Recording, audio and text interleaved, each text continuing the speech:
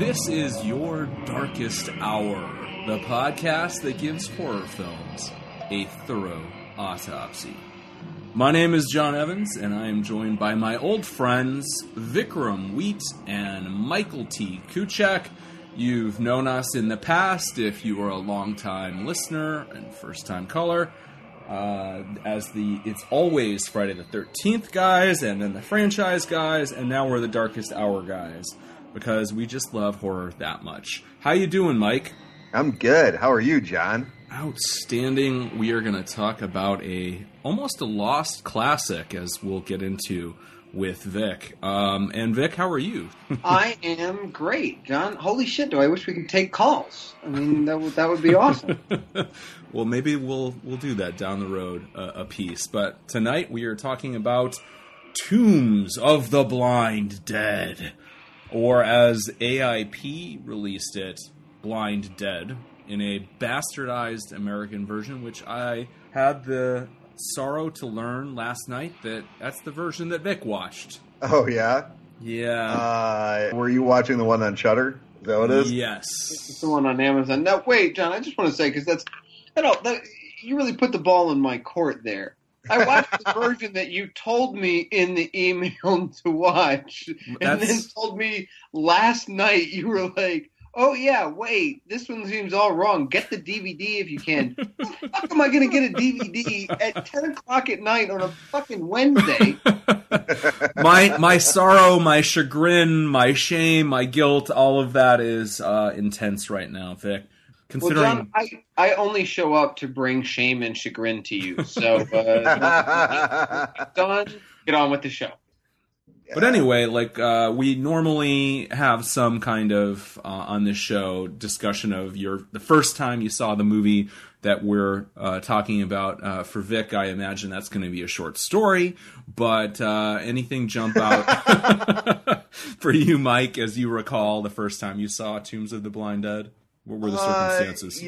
As much as I dearly fucking love this movie, I can't 100% recall exactly the first time that I ever saw it. I have a feeling it was probably with my buddy B-Boy, because we used to hang around in his basement, smoke a lot of weed, and watch horror movies by the stack. It feels like Tombs of the Blind Dead was kind of in that era. Yeah, me too. I can't put my finger on it right now. I mean, I remember being really into the film immediately and struck by it, but, this isn't a film that came with a lot of fanfare or anticipation. Like, it wasn't something that friends told me, oh, you've got to see Tombs of the Blind Dead.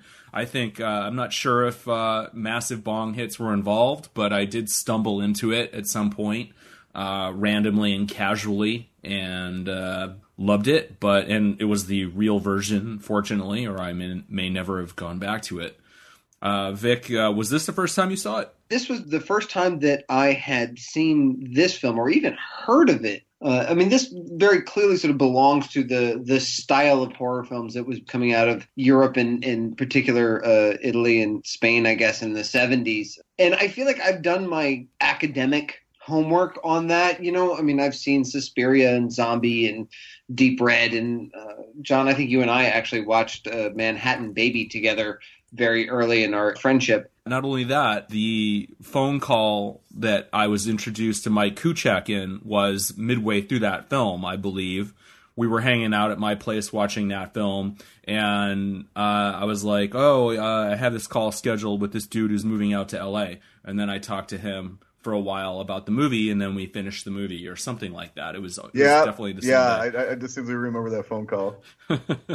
How very strange. So this is what brings us all together. But what I was going to say about that is that as a horror fan, I found myself not terribly impressed with that, or I was not hit on an emotional level by that category or genre of horror film. Now, again, if you're a true horror fan of an aficionado, something of an academic, as I think the three of us certainly are, you have to be familiar with this period. You have to know about Mario Bava and Lucio Fulci and Dario Argento, and so those things have to. You do have to have a connection with those. But so I'm really interested I know you guys are much bigger fans of that world and that era. So I'm really curious to talk with you guys about this, sort of tease out what it is that works so well for you guys, because there actually was a lot of stuff that I liked in this. I will also say I was quite stunned to discover, in doing a little bit of homework on the director, whose name I'm about to butcher, Armando de Osorio. Mm-hmm. No, anyways, I'm not going to improve on your pronunciation. The last film he directed was called The Sea Serpent, and that film I actually had seen, and I have this very weird, distinct memory. I mean, if you'd asked me 2 weeks ago, before we ever had this conversation or heard of this movie or anything, I would have recalled this memory of having that movie on VHS and kind of watching it in the living room and my mother being in the kitchen and me wanting somebody to come watch it with me. And so much so that it's so distinct that I went in and asked her, hey, come watch this movie with me. And I'm pretty sure she sort of said no. I don't want to paint the wrong picture. She was very good about that stuff. But I watched the trailer after I put these memories together with this director, and it just looks awful. So I don't blame my mother anymore for not movie with me. Well, I have to note, I had never seen that film, or I didn't really even know about it, but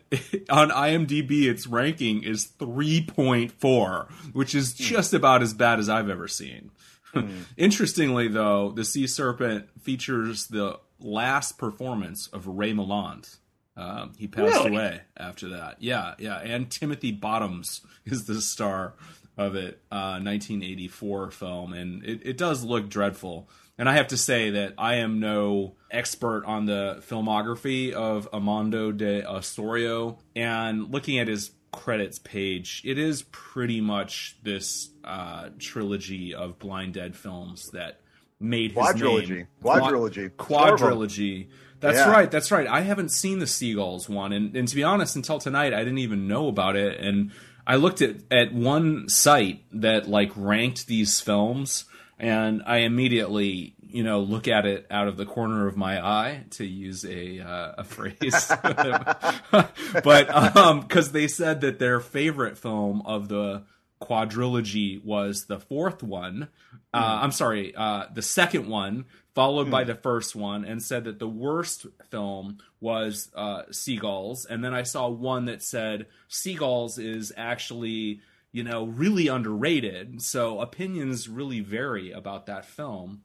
And so I was intrigued, and I certainly wouldn't want to see the compromised version that you saw, Mike. I've seen the other ones, but I haven't seen Seagulls. So Seagulls puts the pro in compromised. Believe me, I suffered through it only because of my deep nerdery. They exist in kind of a substrata of horror geekdom that's below the Italian stuff. I mean, we've reached a point in which the Italian movies used to be these very grungy, back of the video store, only whispered about at horror convention kind of things like 20, 25 years ago.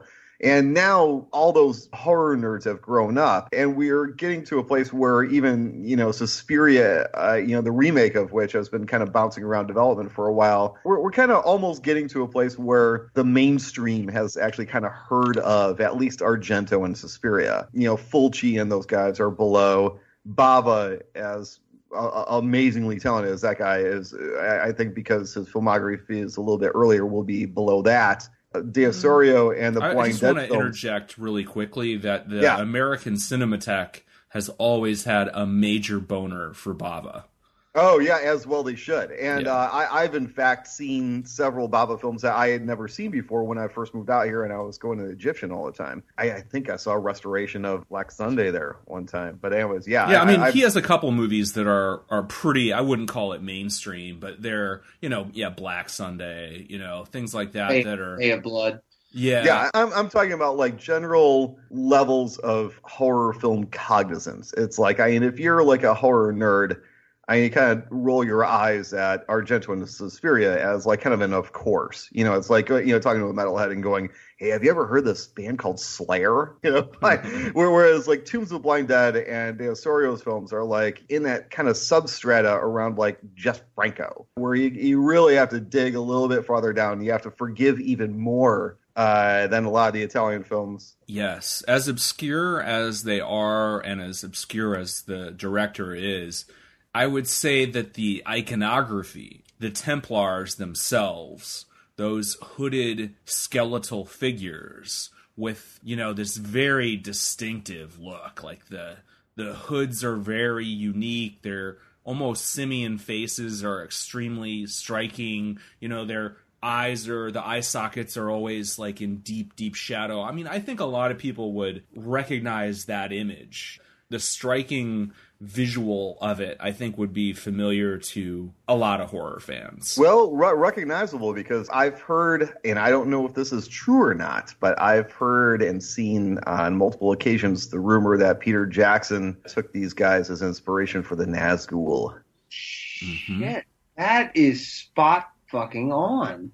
Yep. And in fact, if you were to cast your mind back to the Nazgul chasing after Arwen in the first movie and giving her a hard time, I mean, just the idea of these kind of tattered, cloaked, undead creatures. The ring race, yeah. Yeah, galloping across a grassy field in broad daylight and still being scary as fuck because they're in a crowd and they've got swords. And even the way that they're filmed, one of the striking things to me about that visual was the horses in particular were always filmed in slow motion. It's very reminiscent of Peter Jackson. And given his history as kind of a splatterfest director, I find it hard to believe he wouldn't have encountered this. I'm sure there's a straight line between those two things.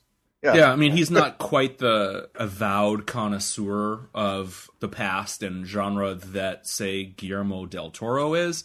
But yeah, I would not be surprised at all if he admitted to that. The slow motion horses, that effect is tremendously effective. If there's 5 takeaways from this film, one being the look of these guys, the next on the list would be the slow motion sequences on horseback, and of course accompanied by really strong, in my opinion, music. Those sequences have a dreamlike, nightmarish, surreal, slow-paced menace. It really sticks with me. It's absolutely one of the things that make this movie special in my eyes.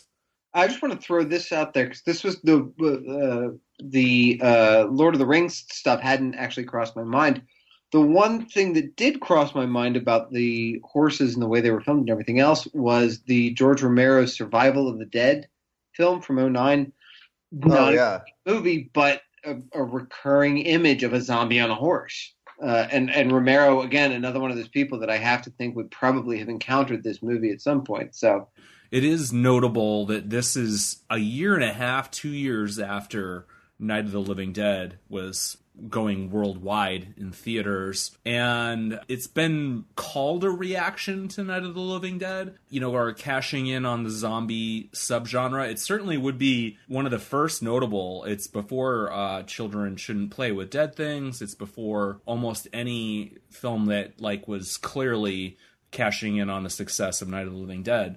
But I don't really read it. I don't see anything that, to me, is directly analogous to Night of the Living Dead. I think that Night of the Living Dead, and especially Dawn of the Dead, kind of did a lot to launch the cycle of Italian horror, at least in terms of zombie films and whatnot. I think that for instance, there's a lot of weird crossover in terms of release names and whatnot with Fulci Zombie. There were direct relationships there. Yeah, exactly. Kind of the cross pollination of Argento and Romero when it comes to Dawn.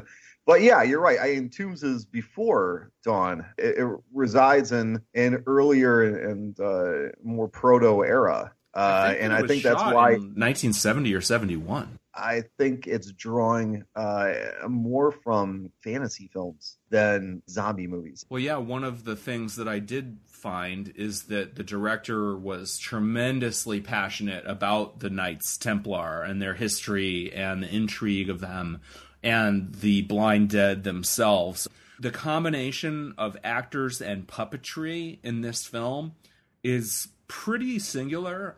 I love that you can tell that the hands of the blind dead are not human hands in gloves. I mean, yeah, they're relatively obvious in terms of being puppeteered, but the fact that they're impossibly, literally slender bones, it contributes to the uncanny nature of these things. And they're, so often, especially in Italian horror films, you get like the idea that you just roughly paint extras as zombies, and they attack people, and they run around, and there's just somewhat of a ludicrous quality usually to their makeup and their presentation. But these things, because they're half puppet, half actor, with such elaborate and constricting costumes, they don't seem like just dudes, like there's something uncanny, again, is the word that I come to, and chilling about them. They're absolutely fantastic creatures.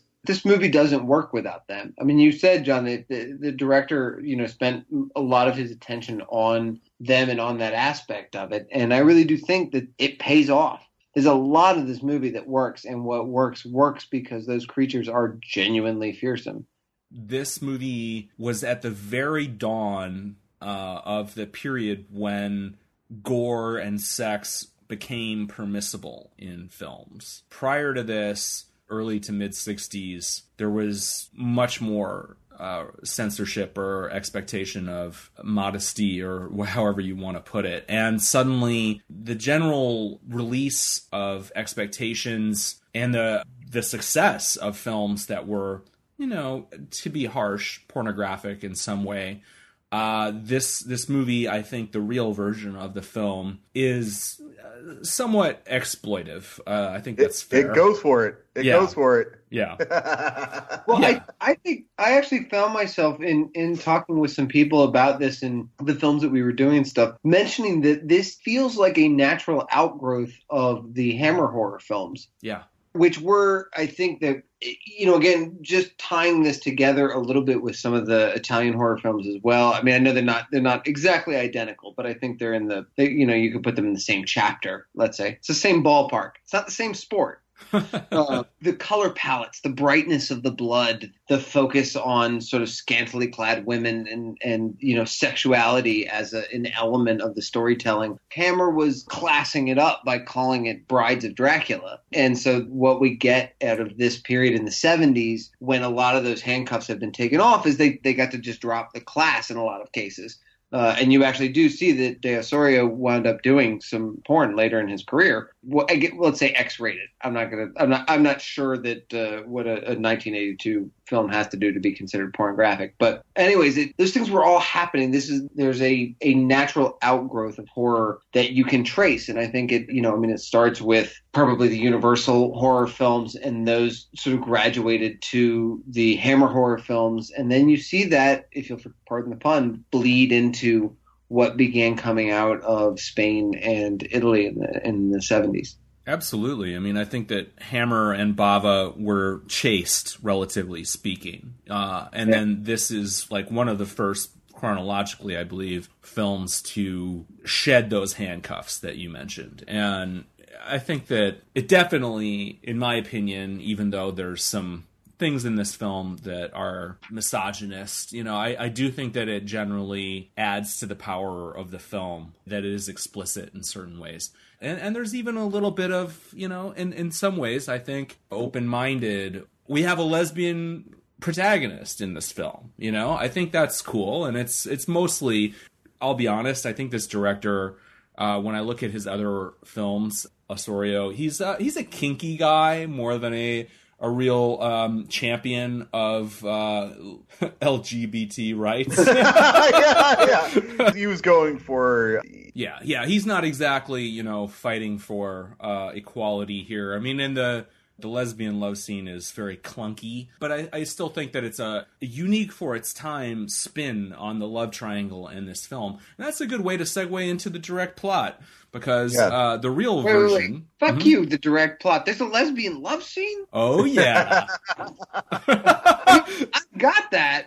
Right? Like it was, it was a little more subtle in the version I watched, but anyways, all right. Was that? I'm actually curious. You did get that, and was that interesting to you that it was subtextual? Well, no, I mean, it was still clunky. What you said about it is, I think, spot on. Look, I mean, we're talking about, 1972? Am I remembering that correctly? Yeah, 1972. The dialogue exchange that I heard was her saying, look, you're the only reason I came, I'm on this trip. Like, let's, do you remember what happened in school? And then there's like a weird, vaguely pervy flashback to the same two actresses, clearly not school age, but, in pigtails, looking at magazines together or something. And it just... They're looking at a wedding magazine, and one of them shows a picture of a bride and groom, and one points to herself and says, I'll be the groom, and the other points to herself, and she's like, I'll be the bride. And playfully, the quote-unquote groom pulls her hair across her face to be like a mustache. And I love that De Osorio underlines the idea that this is a flashback by just blowing fog directly into the camera's lens. Exactly. What makes that scene, that wonderful scene, possible, and the fog is utterly ridiculous, is that we open with one of the more, production value-y sequences in the film. We get this kind of resort. It looks very like I'd love to go hang out there. Beach and pool kind of a thing in Portugal. I think it's Lisbon is where we are. These two friends who have been separated for, I don't know how many years. They still look pretty young to me. Wait, John, don't all the versions open with the backstory of the Templars? Oh, no, sir. No. Yeah, I was going to mention that. So, yes, my version opens with the backstory of the Templars, but I think let's hold that scene description for when we get to it in John's version. Yeah, we should do that, because I actually... How I met this discovery that Vic was, being terribly wronged in this deal was that I started watching it, and I'm like, wait a second, this is wrong, this isn't right. And yeah, the American version, let's just call it that for now. It opens with, which is understandable in some ways, this flashbacky sequence. That in the real version of the film is about halfway through the movie, where we see the Templars doing a satanic ritual that involves the drinking of human blood, and they kill this girl. But it's extremely, ridiculously sanitized. Like, they show the knights literally riding by her and swinging their swords at her, and there's not a drop of blood on her. Shame, John. Shame on you. Yes, I deserve it, because it doesn't play at all. It does not. That is correct. No, it's terrible. Yeah. And then I would say this. Wait. I was once again eating my lunch during this scene, and I was not the least bit put off. No, I would definitely dig into a hoagie. That is how it is. But actually, this raises a really interesting question, Mike. Mm-hmm. Did you watch this version?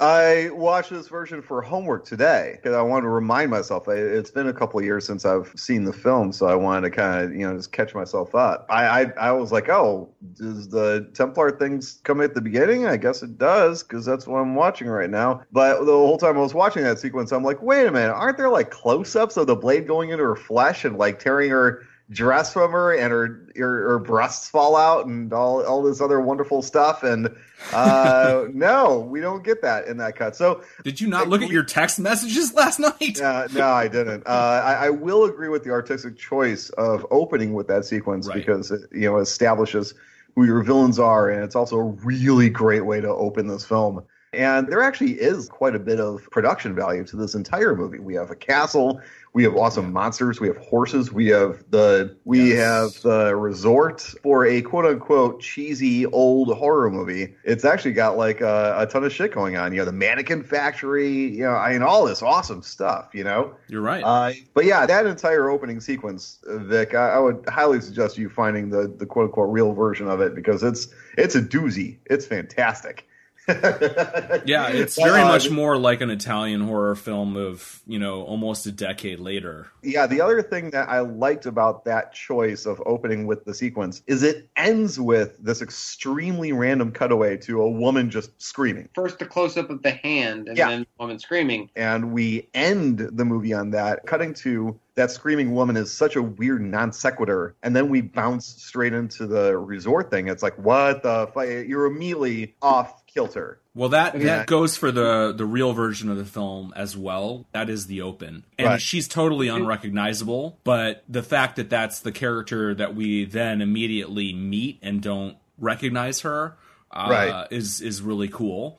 But the real version of the film begins with the hand and that random cut of her screaming. I love that. I love the fact that it pays off at the end. That's a really cool bookend. I think that, God, there's so many wonderful things about this movie. And it's such a small thing, but it still works. Yes, absolutely. So these two friends reconnect, and they're separated by years, but their friendship is still there. They randomly run into each other. Totally... they both happen to be in bikinis at a resort. One of them is showering off the chlorine from the pool and looks over and sees her old friend from school. Actually, no, wait, Mike. I'm actually going to stop you there because I found this very strange. She actually hasn't gotten into the pool yet. First thing she does is stop and shower. Oh. Well, you're supposed to do that. You're supposed to do that. I've heard that. Yes. But I was watching very closely going like, wait, what is she doing? But you're right. You are supposed to do that. So she's just being very sanitary, but she's taking a shower poolside in her bikini, looks over, sees her other friend who's also in a bikini because she's sunbathing, and their friends recognizes her as the girl with whom she had a torrid sapphic love affair back in high school or whatever boarding school that they were at. We don't get that reveal though until a bit later. Like, I think it's well-timed. It's well-timed. Yeah, I mean, at first they just kind of say hello to each other. Hey, how are you doing? Da da da da da. It's such a organic way to very swiftly sketch character exposition, because it was so I haven't seen you in about 10 years. What have you been up to? Are you married yet? No, I've just got a business. I've got this mannequin factory next to the cemetery. Yeah, that's worth noting. That's worth noting. That which made me laugh out loud. Yeah, next to the morgue. Yeah. Oh yeah. Like in some ways, this film, this script is very threadbare, and even though this is clunky, like they literally try to motivate the fact that later in the film, a corpse will get up in the morgue and not have too far to go to get to the mannequin factory. Right. Yeah, but I thought that it really worked as a very organic way to kind of get some, broad strokes of exposition out there. Even though, we can very much say that's threadbare in a certain way, I also found that this movie is consistently blessed with very strong, vibrant, clear storytelling strokes that are always character driven. We get who these people are. We get why they do stuff. We get where they're going. We get what's going on with them. We get their headspace, and with just a couple of lines of dialogue, or a look, or an action. And never once did I not believe the characters. It gets a little touchy in the library. It gets a little broad at the gypsy camp, but overall, I really enjoyed the characters and the storytelling. Yeah, even if the pirates are broad, which they are, the film is really interested in investing them with strong and clear motivations. And in a way, I would say that even though those characters aren't as successful, this movie stands out from superficially similar Italian films in that dedication to character and motivation and setting up what's going to happen and having a logic to the film, which is completely counter to the even though I said earlier there's dreamlike stuff in this film, which is what you would say over and over about looking at an Italian horror film. This film is much more rigorous in not only justifying on some level of believability, sometimes to a ridiculous degree how they bend over backwards to justify things. But like, as you said, from a character standpoint, this movie cares about its characters. And I like that. And I think that's part of why I really am somewhat moved by this film. And I think that the ending, and I guess neither of you have seen the real ending recently. Not recently, no. It's tremendously disturbing to me. on that topic, I've noticed, and Vic, I'm sure you've run into this in the course of your writing stuff, but I've consistently found that when you go into a development space, you'll very often get notes from, say, executives or producers that are along the lines of, we need more character, we need more character, we need more character, which is all well and good, and we definitely do want more character. But often what they're asking for are huge, ponderous expositional monologues about how I grew up on this street and my mom was mean to me, so I ran away when I was 16. And then when I was 24, I became a circus acrobat, and then when I was 25, I was a race car driver, and then at 30, I moved to Spain, and then I felt in hard times, and just these gigantic piles of exposition that these characters are expected to dump on each other, and due to the fact that the writer sat down and wrote out this treatment-length character sketch and shoved it into their mouths. That's what counts as character. And I always push back against that. I think that 2 lines and really identifiable human look says way more than 2 pages of dry exposition that no real people would actually ever say to each other. Mike, the problem with that is that look is execution dependent, and that makes executives nervous. Oh, that's absolutely true. It's like, how can you just write, they look at each other? How do I know that that's good? I don't expect that Taylor Lautner is going to be able to communicate that much when we cast him. Right. I'm sorry. I know he's a fan of the podcast, Taylor. We love you. Oh, man. Taylor, I'm really sorry about that. Yeah.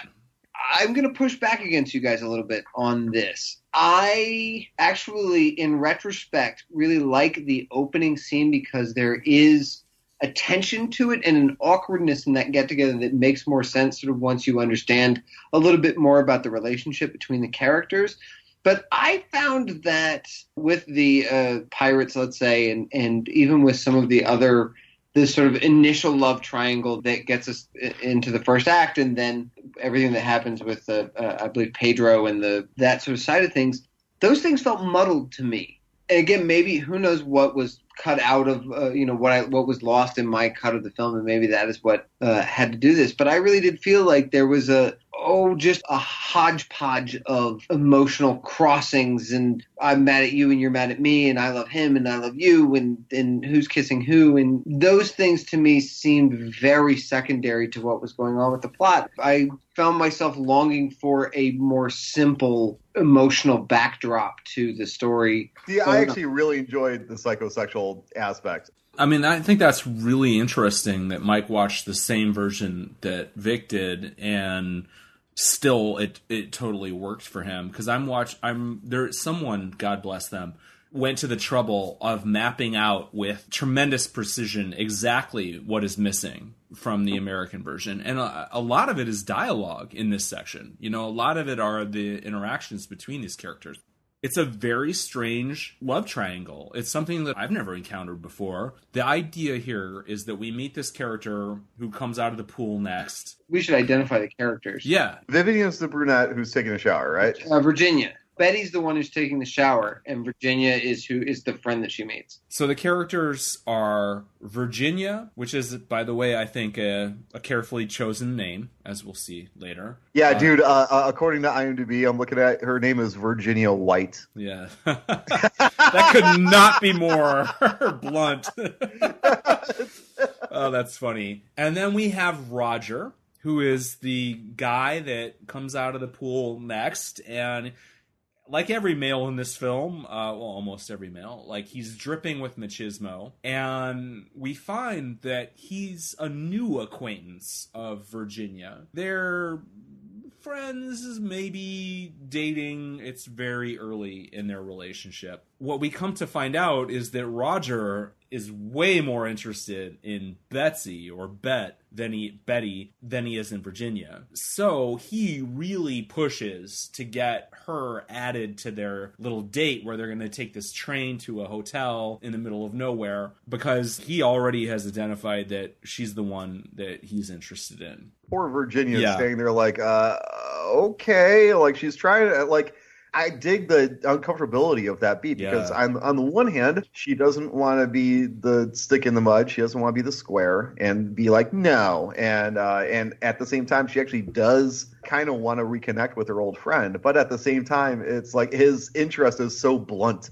It's like, yay, let's bring your friend along. That would be awesome, right? Oh yeah, I mean And he's so obvious. yeah, he's very much this alpha male Lothario dude that the crazy pirate woman later on keeps calling him pretty boy. Yeah, and he makes that abundantly clear, and he has no obligation to Virginia. But what makes it really interesting is that poor Virginia, I don't think she's an avowed, like a fully self-accepting lesbian the way that we find out Bet is. Like, I think maybe she's more bisexual or... Yeah, but at the same time... I think she experimented in college.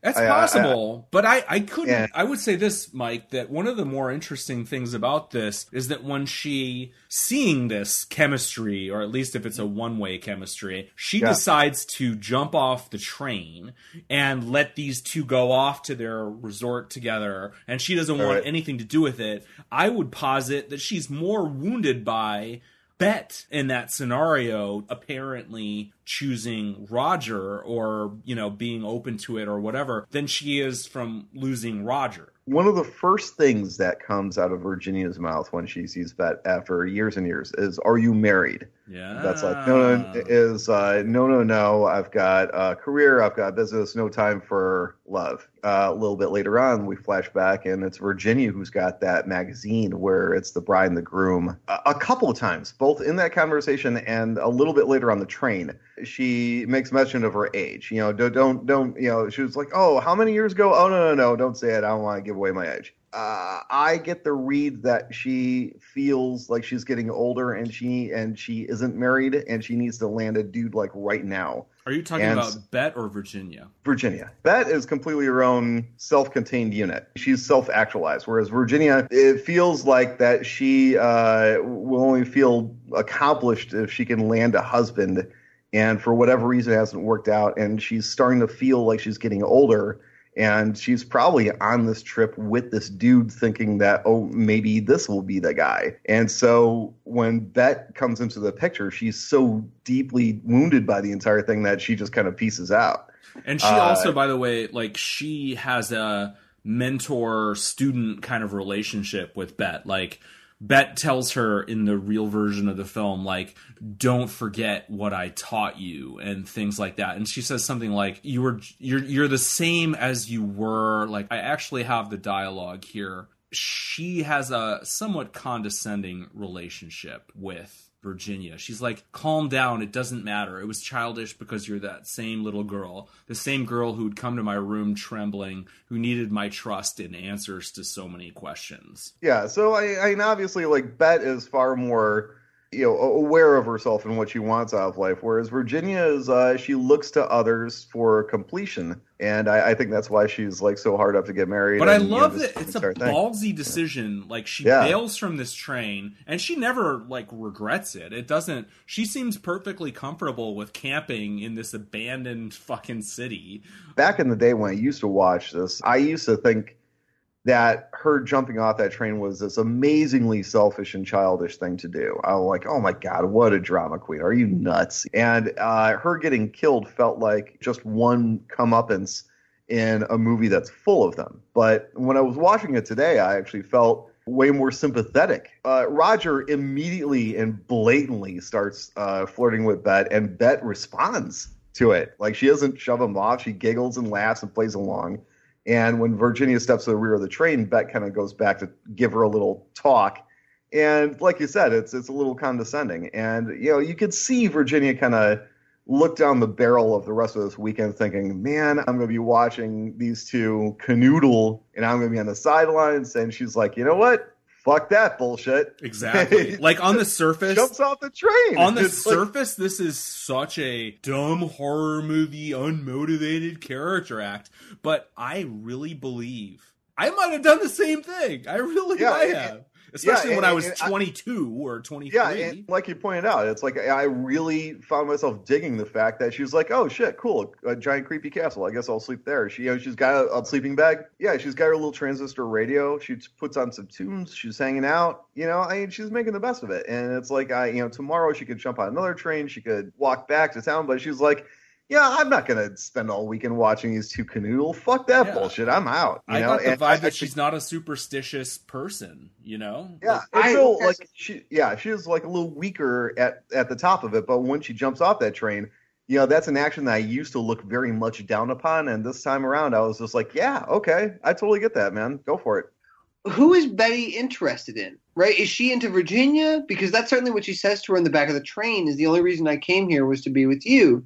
But then when Roger flirts with her, she's so utterly responsive to it and directly in front of her. I mean, that whole scene inside the train reeks of two awful people humiliating this very introverted girl to the degree that she jumps off of the train to get away from them. Now, Mike, I agree with your interpretation that I sort of was like, fucking A. Good for you. Like, she goes in, she finds a spot, she locks it up, she rolls out her sleeping bag. I was like, really? You're going to sleep here? But at least, prior to her death, I feel like evolves a will, a direction, a spine that gives her character something meaningful. Yeah, but she finds a degree of agency. Yeah, but what we're left with are the two assholes that drove her to jump off the train in the first place. Okay. That's why I love European cinema, because it's not a puritanically cut and dried morality. It's like sometimes the good die young in these films. I would also posit that Bet might be trying to, she wants Virginia back, and she actually thinks she will be more desirable if Roger is attracted to her. I also think that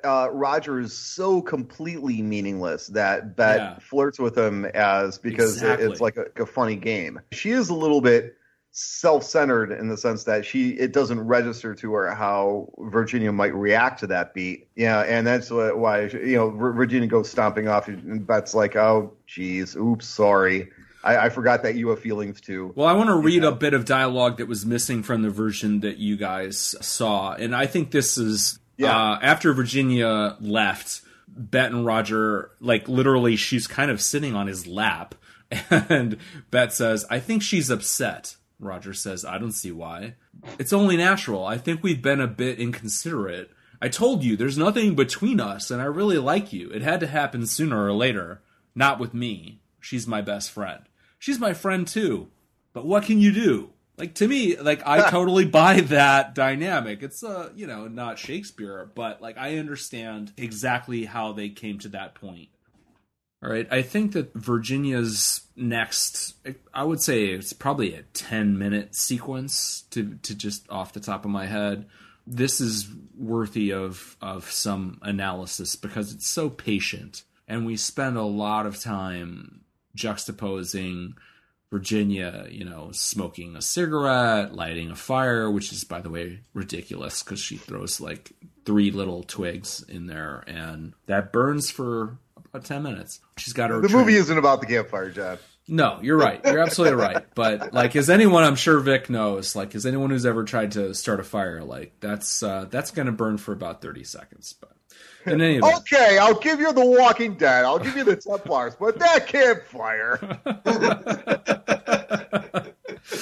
So, I believe in the Blind Dead, but not the campfire. So she's listening to her radio. She's reading a book. She's actually, quite comfortable here. She doesn't even seem to be fuming. She's having some alone time. And then we see the gravestones start to stir and some unholy mist, and I believe it's some bells of some kind ultimately start ringing to presage the assault of the Blind Dead. And they have horses, and they gradually surround the building that she's in, and she's barred the door, but that proves to be futile because there's a hole in the door, and one of them simply just reaches through and pops that right off. And she does kind of have a premonition or something, because she put on pajamas pajamas, and she was bedded down, but just sort of sensing something, she put her street clothes back on, and she was, maybe gearing up to leave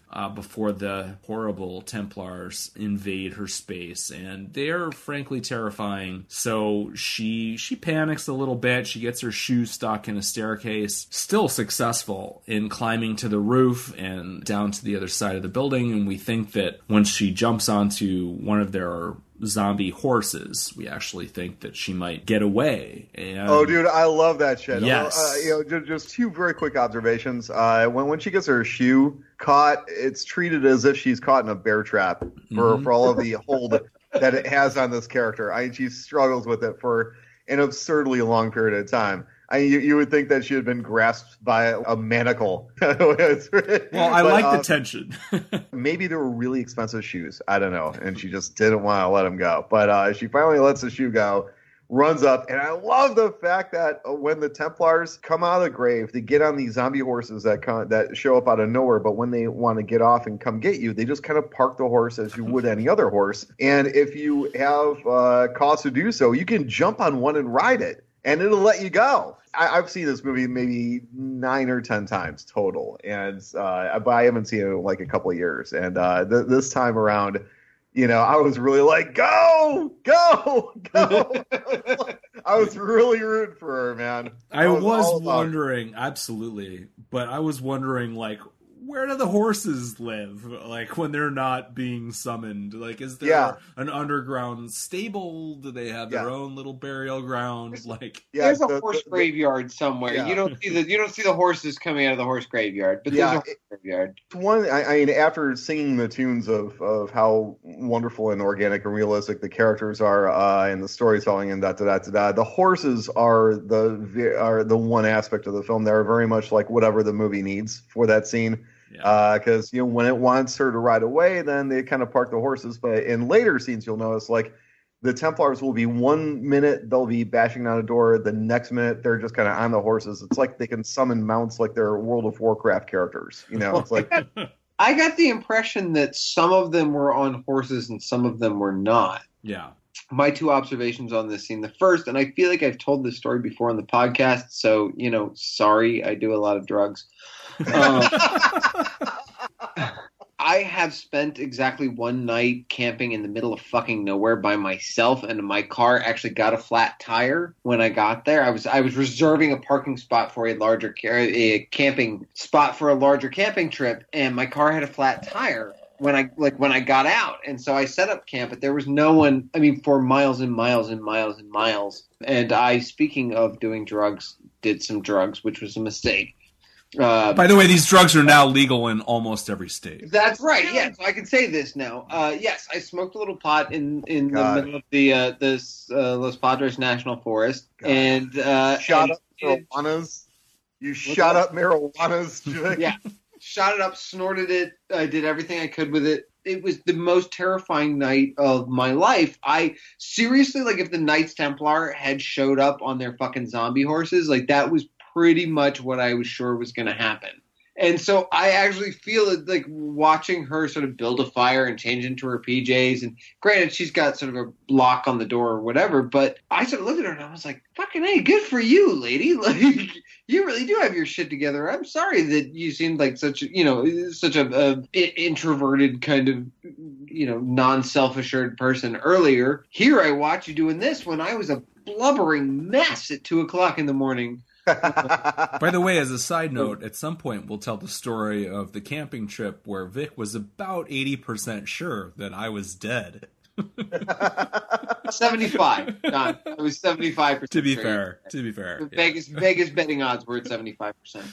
But so that was one of my observations, was just as sort of a character note, the bells and the noises and everything. It's when you're alone by yourself in a place like that, you become so attuned to the noises that I absolutely understood her suddenly being like, I better get my clothes on. I didn't understand everything she did. She couldn't sleep in her clothes. She's camping. She's got to put her PJs on. I don't know. That was a little... but, in the uncut version, that's an opportunity to see her butt. And it's actually quite artfully shot. The camera is behind a fire. and we just kind of get, little glimpses, but pretty clearly, as she's disrobing, and it's tasteful but erotic. I got the distinct sense that the cut I was watching was edited to take out all the fun parts. So I found a certain kinship with the experience of watching Jason walk slowly and watch people attempt to run and get stuck in things, and like that somehow there was the 40 years between Night of the Living Dead and, all the way up until 28 Days Later, it was somehow just scarier if things shambled along very slowly, which meant that you had to find either you had to find a preposterous reason for your character to get her shoe stuck in a stair and not want to leave the shoe behind until the zombies were right on top of her, or if you were making a Friday the 13th movie, just abandon spatial reality altogether and just let Jason suddenly be wherever you needed him to be. But I did find myself connecting those two ideas here, that there was something somehow viscerally scary about creatures that simply moved in a slow and direct sort of way. This patient, implacable pursuit. Exactly. I mean, you go back to me. This is at the heart of It Follows, is that somehow is just a scary idea that there is something walking toward you. By the way, as a side note, there is a tremendous kinship. It Follows, The Ring, the idea of something patiently stalking people is central to a large number of horror films. I think that it's because in that situation, the creature comes to represent the inevitability of death. Absolutely. But my point is simply that it puts the filmmakers in the weird position of having to concoct reasons for characters to, again, trip and fall or get their shoes stuck here and there. And you see it. I don't know if it's this scene or if it's later on, but there's a scene where there's sort of a large pillar in the middle of a room. And in the process of running away from the zombies, she just goes in a circle around the pillar. Right. And she's horrified to find that the zombies are still on the other side of the pillar when she's gone 17 feet. Yeah. At the very end, I was laughing when she's running from the blind dead and she trips, and when she gets up, it looks like she's just twisted an ankle in standard horror movie fashion, but then she takes this massive tumble, like she log rolls down the side of this 10-foot sandy knoll, and when she gets to the bottom of that, the guy who gets off the train to try to help her, apparently from that point forward her legs don't work at all. Yeah, because there's this gigantic sequence where the blind dead get all the way from the motherfucking castle to the train in the time that it takes that dude to get her the 10 feet from that little sandy thing to the train. I noticed that. The film is trying to build tension off that, but it's just geez, lady, get up, man, come on. Yeah, she's absolutely dead weight at that point. Yeah, neither leg is working at all. Yeah, there's actually a moment where he's he's got her by the shoulders, and apparently she's become paralyzed from the waist down with fear. Yeah, it looks like she's literally fighting him. Who knew that you could get paralyzed by fear in only certain parts of your body? So I think that another really striking high point of this film, though, is when Virginia is riding this horse, and it looks like she's getting away, and you realize that they've caught up to her, and all of this is in slow motion, and this sort of pack of these cavalry versions of the blind dead surround her on this horse, and we see again in slow motion as they drag her from the saddle and she takes the tumble. By the way, I don't think there's a stunt double for her. We see her jump off the train and we see her do this. This girl was game. She does her own stunts, and it's much to the impact, the credit of the scene. And that's the other thing that I like about these particular undead is the fact that, unlike zombies, where if they're slow zombies, you can just run away. If they're fast zombies, you can still just kind of, get in a car or something like that. These motherfuckers will chase you down on a horse. They have additional conveyance, and in that sense, they're a lot more like the Headless Horseman or something. You know, what makes them really cool is that they are unique in that they combine characteristics of vampires clearly, because when they actually kill you, what they do is surround you, open up cuts with their swords, and then drink the blood from your body. 10 of them or 15 of them drink the blood from these wounds. And that's how you die. But then you come back a la the victim of a vampire. It is worth pointing out that this is a really effective scene. It's really good. You're right that the horse's additional conveyance, Mike, would have been a good title maybe in German for the film. Tombs of the Blind Dead in America and Spain, but additional conveyance. But I had that. Well, because I had that moment later on in the film, I think, when Bet is running away, and I sort of thought, well, shit, like you watch these shambling blind creatures once it becomes clear that they're blind and whatever else, but you can't. But then they're on horses, and fuck, how do you get away when they're on horses? Jason never got on a horse. Although, oh man, if I were ever involved in a Friday the 13th movie, you bet your ass Jason would get on a horse. Jason on a horse, yeah. No, he would ride a bear. Right, how about a snowmobile? But again, how about a helicopter? Why not? There is an art to this scene. There is what felt to me like a clumsiness to the character exposition, a muddledness in the relationships that led to Virginia getting to this point. I know you guys disagree with that, but to me, I'm kind of half watching it. I'm half eating my sandwich. I'm going, all right, like, let's see. Yes, it's lovely countryside and, attractive women in bikinis, but like once those knights come out of the graves and you really start to get a sense again, the on the horses in slow motion, the imagery and the sound, the soundtrack in particular is astonishing. Not just the bells, but all the sound that's going on in these scenes. It's unsettling. Like you have the chanting, you have the echoing of the hooves. Yeah. I love the soundtrack to this film. Mm-hmm. Yeah, I mean the Gregorian chants, the exclamation point, which is pretty much unique outside of Friday the 13th, actually, where you just get a guy going, "Whoa!" as like a major sting in this film. I can't think of anything else that's so vocal in the horror genre, because generally it's instrumental.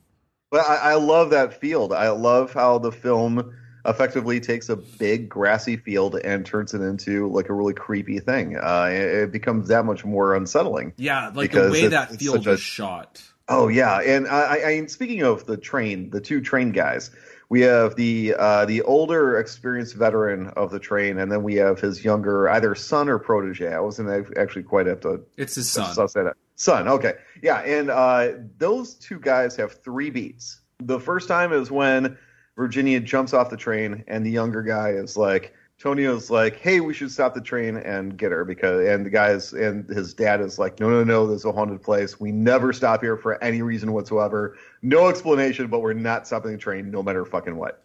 Beat number 2 is when they're riding along and they see her body in the middle of that field. And I love that shot. Holy fuck, do I love that shot. Yes. They see the same girl who they saw jump off the train, and now they see her dead body in the middle of that sunny grassy field, and the old guy. But she's at least 100 to 150 yards away. Like it's right, yeah. But that's actually what makes it even creepier, because it lends a certain reality to it. It grounds it, and the old guy is like, well, he kind of saw it coming, because he knows what the deal is with what's this place called, Byzantium? No, it's Midian, I think it's called, right? Yeah.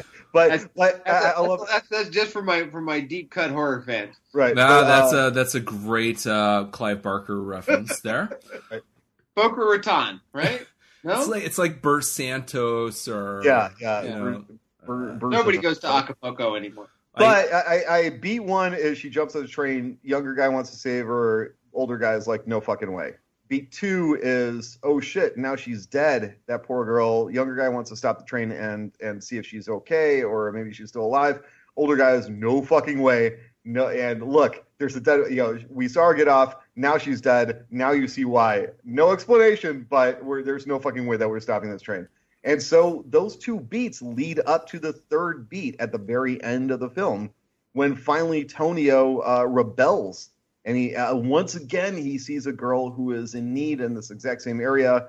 And this time he's like, damned if I'm going to ride past another corpse in a field. He rebels against his father. He stops the train, and he gets them all motherfucking killed.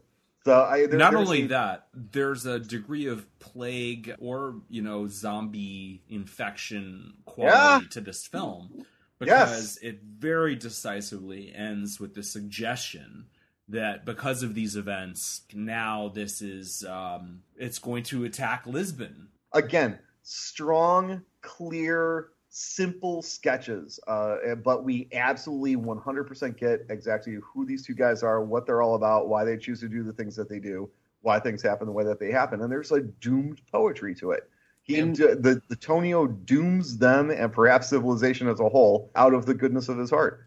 With these two characters, Mike, I absolutely agree. So Berzano is the name of the place. Yes, and which I like. Betty and Roger are informed by the police what happened to Virginia when they go back. They go looking for her first. Well, yeah, but they're intercepted at Berzano at the ruins by Officer Marcos and Inspector Oliveira. And I do have to say, and I'm sure Mike picked up on this.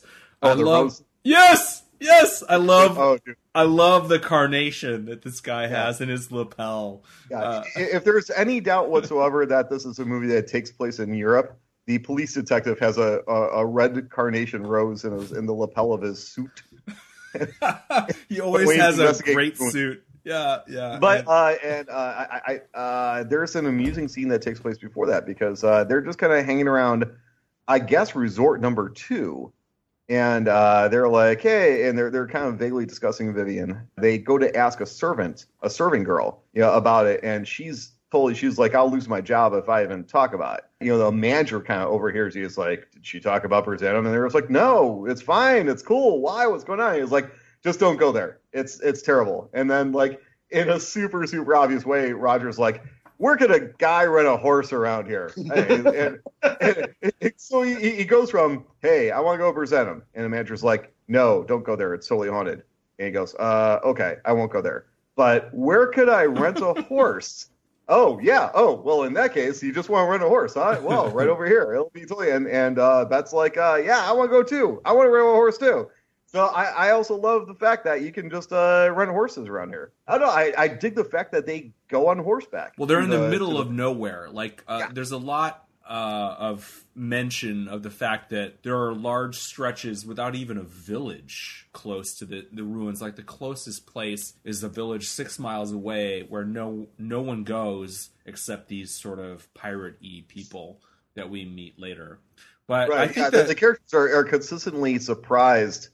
In Act 1, they keep going, well, we'll just walk to the village. There is no village. Well, I guess we'll just go to the next village then. There's no village. No villages around Berzano. Don't you? Yeah, this is a portion of Portugal that is extremely remote. So the next big thing is the morgue attendant. Oh, Torgo? I love that too. I love that guy. This is the Spanish equivalent of a red shirt. Yeah, no. He's I think very clearly intended to be comic relief because he's so broad that it's not an accident. I actually dig the fact that Roger and go to the ruins. Their horses get scared off, and while they're like, God, what scared off the horses? We have no idea. And suddenly these two cops come out, and they know everything about them. They're just like, this is your name, and this is where you're staying, and you're looking for your friend Vidiman. And everyone's like, and Roger's like, how do you know all this stuff? And the guy with the corsage is like, we are a somewhat backward place, but we do, in fact, own a telephone. I love that. I love those cops. I wish that those guys had come back in part 2, or we had gotten more of them. But yeah, after the cops get them and they take them back to civilization, and they're brought to the morgue to identify poor Vivian's body. Virginia. Virginia. And beer number 9, guys. Beer number 9. And in a wonderful scene, they're brought to a body under a sheet, and this Torgo-ass motherfucker who is like the mortuary assistant, he gets this big smile on his face, and he picks up the sheet, goes, "Waha!" And it's like some old lady with like a shotgun blast on the side of her face. And they all go, "Ah!" And then they go, "Wait a minute, that's not her."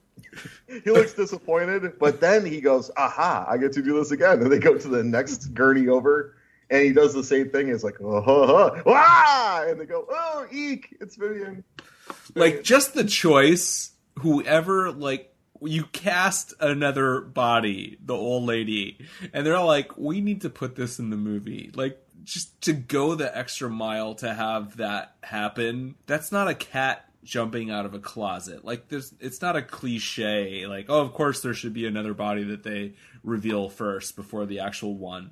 It's so ridiculous that it's sublime. Is the next scene Vivian getting up or Virginia getting up, or is the next scene Professor Exposition? Well, the next scene is Betty going back to work in the mannequin shop. What a fucking classic ass scene. Well, no, not quite yet. We introduce Nina, the character that will be in the classic scene, who is her assistant, and she tells her, what she's gone through, and she's not concentrating on her work, and we reveal that Nina actually is somewhat of a local and is pretty familiar with Berzano, which doesn't pay off in any way other than just sort of establishing that a lot of people know that this is a bad thing. Like, she grew up near there. There's a neon sign on the roof outside the shop, and it creates a red flashing light.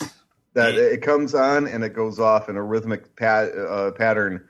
And so someone even goes, does that annoy you? And they're just like, nah, you can just get used to it. It's fine. Which makes sense. But yeah. Mike, you specifically borrowed this for a certain short film. I directed a short horror project called Fade to Black, and there is a sequence in which our protagonist, played by Emily Rua, is in a parking garage, and she's pursuing the sound of a crying baby, and she finds herself in an area where there is a red light that's coming on and going off. And that red light in my short was completely homaged to this film. And who operated the red light? A brilliant lighting technician who we brought in from Spain, whose name escapes me. But he came in, dazzled us with his technical prowess, and then he left, ironically enough, to go to a baby shower for a woman who would go on to play a woman in a movie that I produced about a baby shower that goes wrong, called Killer Party. So what an incestuous world that we live in. Yes. No. I now I come to think of it, that ironically enough, that mysterious lighting technician was in fact Portuguese. He was, and that man was me. So let's move on. So this is kind of interesting and awesome that Betty and Roger go to the library and they meet with a professor who's an authority on the Middle Ages. When told that, like, the Templars may have murdered their friend, the professor says, "They're back? That's great!" Yeah, and she goes, "That's essentially what we got in the dubbed version." Betty is like, "Are you mad? This guy's insane." Well, but there's something too, like, he looks like the professor in this movie. Yeah. You know what I mean? Like, he has the beard, the goatee that's grown out just a little bit. Like, it's everything about it looks stereotypically professorial. Like, it's almost silly. Yeah, like the dye job of the gray in his beard looks really fake. Even at this early stage, we have a character who's, basically Professor Exposition, who becomes such a cliched trope of especially studio horror. For great character actors like Vincent D'Onofrio and right. Absolutely true. Nicholas Simmons for years to come. Yeah, Oliver Platt can sit in front of a computer for a day of production, pull down a paycheck, so he can go. oh, the Bagul is actually a. Oh no, that was D'Onofrio. That was But D'Onofrio. yeah, That's exactly. specifically what I was saying. But it's like whatever fucking movie it is. It's like Act 1, the characters get the thing, and then they get on. At Act 2, it gets worse. If you looked at the last 25 years of studio horror, like top 10 most eye-rolling tropes, I think that's easily on the list. In the 80s, it used to be the telling of the legend. It used to be the campfire story in Friday the 13th or even the fog. And along the way, it became Professor Exposition. And sometimes that's a priest, sometimes it's an actual professor, sometimes it's a rabbi, like in the one with the box, the Dybbuk. Even in The Ring, Brian Cox is a pretty, like, he fits this bill.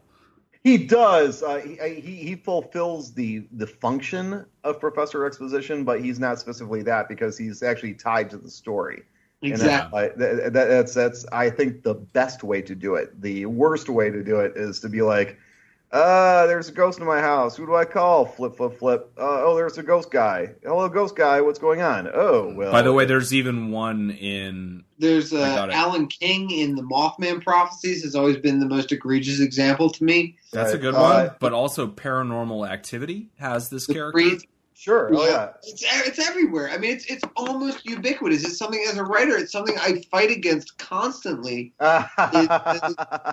We need somebody to come in and explain everything. And what I try to do as a writer, Jesus Christ, you can cut this out, I swear to God. But what I try to do as a writer is to make my B story involve a character, involve that character, so that they can explain everything. Right, like Brian Cox in The Ring. Involved in the story. Yeah, it can be the former victim or the This although film... it suddenly occurs to me that not to tangentialize, but the Conjuring films are what if you made the entire movie about the adventures of Professor Exposition and his wife? Mm-hmm. That's a very interesting way of looking at it. I'm pretty sure that this character pops up in, like, say, the earlier Hammer films that you're talking about. Definitely in Psycho. We end Psycho with an entire ponderous Professor Exposition dialogue. But yeah, it is interesting that we have, like, not only an early version of this in Spain, but also it's so broad. He's like, you might as well have a sign that says Professor on his neck. Can we get Mike Myers to play Basil Exposition's brother, Professor Exposition? Because seriously, there's got to be a horror parody with Professor Exposition, because you're spot on, Mike. That's exactly what it is. Yeah, and he's in a wheelchair. He has a team of mutants. Yes. Well, the novel aspect of this Professor Exposition is that he has a son who could not be more different from him, and yet this is our through line to meeting that character. Well, actually, no. The police officer. Show up. Yeah, the police officer with the carnation. Detective Carnation shows up. Mm-hmm.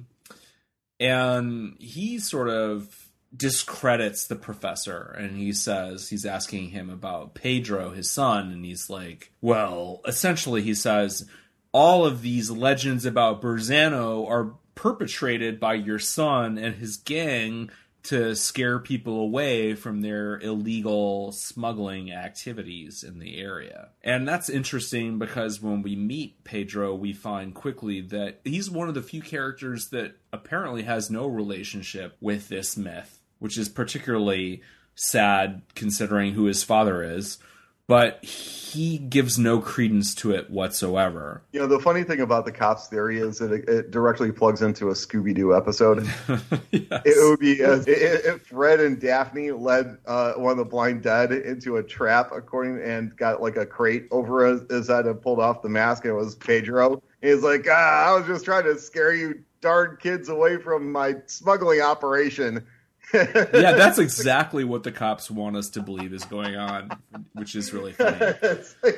So the next big thing, though, in the film is that poor Virginia gets up from her morgue table and interrupts the crazy, wacky morgue attendant. Apparently, I don't know if he's torturing a frog, but he's toying with a frog. When Torgo has a little bit of free time on his hands, he has a frog in a goldfish bowl. and he takes a pair of forceps and he jabs the frog with the forceps. Yeah. And I absolutely love when Virginia slowly gets up, slowly walks over to him, and at first she doesn't attack him. She just puts a hand on his shoulder. Yeah. And we get that delicious beat in which he reacts to that dead, cold hand on his shoulder, and his brain catches up with what that means. And then he turns around and she bites him on the neck and kills him. So presumably, if we had a true sequel, we would not only get the further adventures of Detective Carnation, we would also see Torgo come back as living dead. The best thing about that scene is at the very end of it, as he's thrashing around being murdered by the undead, he knocks over the goldfish bowl and it breaks and the frog escapes. And not only does it escape, it hops through a giant pool of his blood. I know. It reminded me of that old joke about how the lobsters in the kitchen thought the Titanic sinking was a miracle. Exactly. Well, wait, was anybody else? I found myself distracted by her post-autopsy attire. Yeah. Like I agree. I thought they did a really nice job. Like, as she gets up off the bed, the sheet remains hanging over her. And as she's walking, you sort of catch like a glimpse of like she's still got, what looks like ace bandages around her breasts and her bathing suit area, as therapists say. But what I realized, and then as we catch up with her later, and even a little bit in this scene, I feel like, but later on in particular, they just sort of don't even address the fact that somehow they gave her an autopsy with an ace bandage bikini on. Did that bother you guys? Like, what was it did bother me. I actually thought that those were granny panties. I thought that they were just being very chaste, very Catholic. I don't know. No, I thought they looked like bandages to me. Yeah. Okay. Yeah, I mean, it has a shroud-like appearance, but it's pretty unmotivated. It didn't feel believable to me. So, especially if, again, because I'm watching, the PG-13 rated version of this. Like, John, you're saying that the cut you watched had no shortage of nudity. Why would they do that, I wonder? Yeah, I don't know. I mean, there's no full frontals or anything like that. So, I mean, I don't have an explanation for it, but it is somewhat ridiculous that she's wearing this gauzy bikini when she menaces Nina, the employee at the mannequin factory. Shame, John. Shame. I expect you to know these things. I know. I've completely let you down on this one, Vic. But, for the last time. So, as Mike bangs around in the background in his kitchen. I'm getting a beer. All right, good. I'm beard. So this amazing flashing red light creates, it amps up the suspense as the corpse leaves the morgue and goes to the factory in search of her erstwhile lover, Bet, who of course is nowhere near her, which I think is also one of the weird eccentricities of this film. Is that we get a minor character who has some relationship with Berzano, but isn't connected to Virginia at all. She's being terrified and stalked by this vampire zombie version of Virginia, who's actually there to find Bet. Dude, that shot when she's coming down the long aisle. Oh, yes. Of the the mannequins on either side, and she's center frame, and the red light is coming on and off, and just slowly stalking down that aisle. Holy fuck, it's so good! It's so good. Yeah, her arms outstretched. I would stop you because my favorite shot, and I really was struck by this, is Nina trying to place the eyeball inside of the dummy at the beginning of this. Yeah. The mannequin. Apparently, in 70s Spain, they had really detailed mannequins. I'm not sure if that's ridiculous or cool. It's unsettling. What it was when I was watching it was unsettling, which was fairly impressive. Now, the other thing that I will say, and I wonder, I'm curious to get your guys' opinion on this. When she says, "Oh, I own a mannequin factory," from the perspective of a 2013 horror aficionado, you're like, well, fuck. Like, why don't you just shoot yourself now? You own a mannequin factory? That's almost as bad as being a sporting magnate. Yeah, Yeah, like yeah. with the yeah. So they obviously they set this up, and then here is where we get this sort of payoff to it. But I wonder if in 1972, and somebody said, "I own a mannequin factory," were people in the audience going, I suppose those mannequins have to come from somewhere. Right, yeah. And she probably also opened a satellite store in New York where the guy from Maniac would set up camp. Right. By the way, that was my reference. I was actually going like, does she have a Kim Cattrall version of the doll that she does? But that's much more horrifying. Nice. Pretty sure that there's also a mannequin situation going on in Bava's Hatchet for a Honeymoon, but it's been a little while since I've seen that one. So I don't think Andrew McCarthy was in that one, but the third of these films features a sporting magnet, and that's where I was going with that. I got that reference. Yes, yeah. I thought that you would. I'm not sure the listeners will. But sadly, I got the Andrew McCarthy reference, which is even worse. Well, that film is a classic. I'll maintain that to my grave. Worse is I know that it was William Ragsdale in the sequel. Okay, now you're getting weird, Vic. I'm sorry, everybody. Let's just move on. Sorry. Look at it. There is a delightful moment when Virginia stalks onto Nina, and Nina's reaction is to grab a telephone. And I'm not sure how telephones work in Spain. The police have one in their office, as established by Officer Carnation. But she just picks up the receiver. She's like, "Help! Help me! Help!" She doesn't dial anything, yeah. Yeah, there's no dialing. There's no explanation of her situation. There's no like, hey, a crazy woman is trying to die. And by the way, what makes that truly ridiculous is that we see Virginia, this vampire zombie, is about 5 to 10 feet away from her. Yeah, she's really, really close. Like unless the police are in the next room. Yeah, I don't know that that's going to help. If the police are equidistant, then they're going to be useless for her situation. But it also strikes me, what happens is Nina backs away, accidentally knocks over an oil lantern that sets a mannequin on fire that falls over, and that fire not only terrifies undead Virginia with its flames enough that it kind of backs her off into a corner and then sets her on fire, and she burns to her final death. Holy shit, if these mannequins are this flammable, you would not want to keep an oil lantern in this place. This is not one of the finest moments of the film. Yeah. Well, I like the image of the flaming mannequin. This is one of the beats where it's going for less logic, more scares. We don't give a shit if it makes sense as long as it's awesome. But the optical printing, or however they execute the special effect of the fire over Virginia, is flat out terrible. It's flat out terrible. It's approximately what you would see in a 60s Hercules movie. I kind of shrug and forgive it because the practical effects are so fucking... Well, yeah, as you said, the intercut to the melting mannequin is disturbing. It's effective. That was another high point of the film. We go into a bit of a lull here where Roger and Betty go out and they meet this pirate, Pedro, and his extremely both slutty and possessive girlfriend, Maria. Yeah. she is a real spitfire, man. Yeah. Although, see, here's the thing: is like they go to the location of the pirate / smuggler camp, and they pull up, and Roger's like, "Hey, I'll be back in half an hour," and the boat driver is like, "You got 30 minutes, buddy," and I'm out of here right after that. And so he goes up there. Just walks up the beach. This dude in a suit just kind of like walks up the beach to the pirate camp. And I dig a beat where he runs into two women. One is younger, one is older. And the younger woman, he's like, "Hey, I'm looking for Pedro."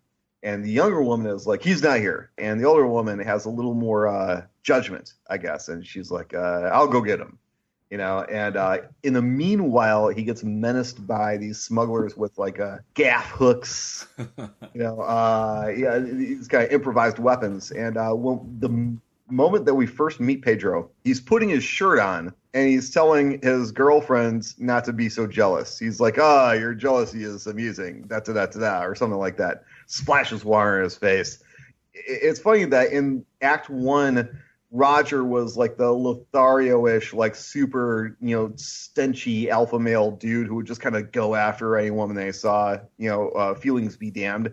And he actually gets completely bitched out by Pedro. Pedro is like him on a completely different level. And it's instantly apparent and remains so for the entire rest of the movie. He actually becomes like a distant beta male to Pedro. It is almost semi-amusing to watch this guy who was like, super macho European guy, kind of meet the bigger, meaner dog. Well, but even Pedro is sort of like, murder?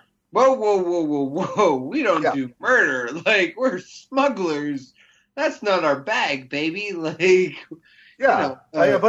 He's very cool than murder. Well, that's what I mean. I just mean like somewhere Sonny Corleone is sort of going, no, I got the murder thing. Like, you be afraid of it. I get it. He's like, they've got their little operation, and he's actually like taken aback by the ideas of being accused of murder. I couldn't shake the fact that this dude was Professor Exposition's son. And you could very much instantly conjure those conversations of this kid growing up at that house, and his dad is like, I want you to hang out in these dusty libraries for the rest of your life. And little Pedro's like, fuck that bullshit.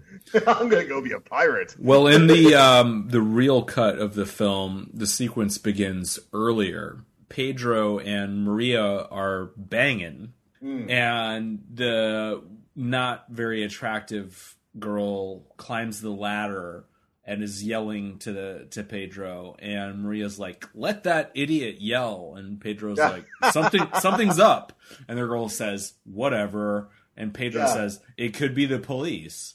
And then he gets out of bed, and she says, "You pulled that trick on me on twice." And he's she is she's a very broad character, but man, is she's so consistent that she's both infuriating and hilarious and kind of sexy, but at the same time also like, God, she's a nightmare, but at the same time she's a lot of fun in every scene that she's in. Although here's something very subtle that I noticed, John, when Pedro first comes down to talk to Roger, he says something in Portuguese. The subtitles were like in Portuguese, "Hello, how you doing?" And Roger says something along the lines of, "I'm Spanish." So presumably everything, the story that's been taking place up until now is in Spain, the Spain side of the border. And now we've gone into the wilds of Portugal. And given the characters of Pedro and his feral hellcat woman, we can only presume that the film is telling us that in this world, the Portuguese are like these barbaric, feral, Mad Max level, uncivilized creatures. I read an interview, I guess her name is pronounced Lone Fleming, Betty, who, by the way, I just have to say, she has a tremendous, sultry, sexy quality, sensuous quality to her. Like, in a lot of these films, there's something off about the actresses, and in this film, she's very charismatic. But in any event, she said that even though the movie is made in Spain, or, they were Spanish, it did so well in every country but Spain. And that it was okay in Spain.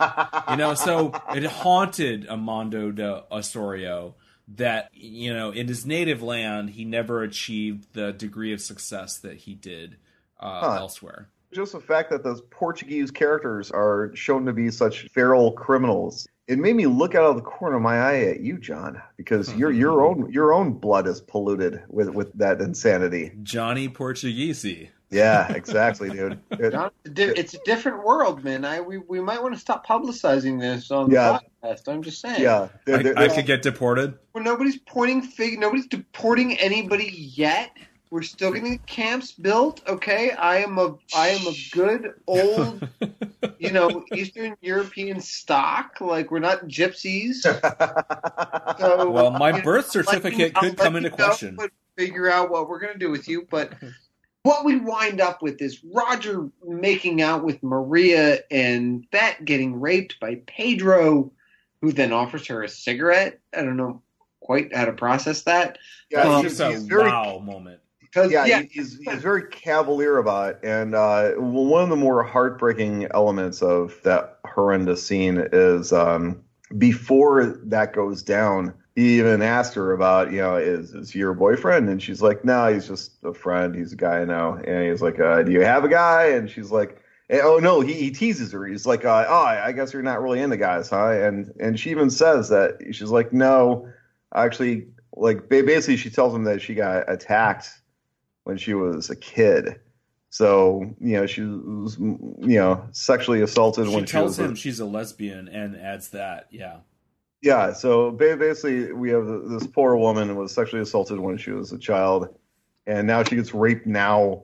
So it's just he has a guilt and shame when he offers her the cigarette.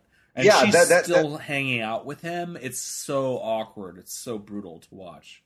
What you gonna do? Go running screaming to Roger? It's like, because by that time he's been so emasculated by that guy. There's a scene that's really funny where Pedro's like, they finally get to the castle, the four of them, and Pedro's like, hey, do you have a pistol? Roger's like, yeah, I do. And he pulls out his gun, and Pedro's like, shh, that's good enough for the ladies, I suppose, but you should take this bigger gun.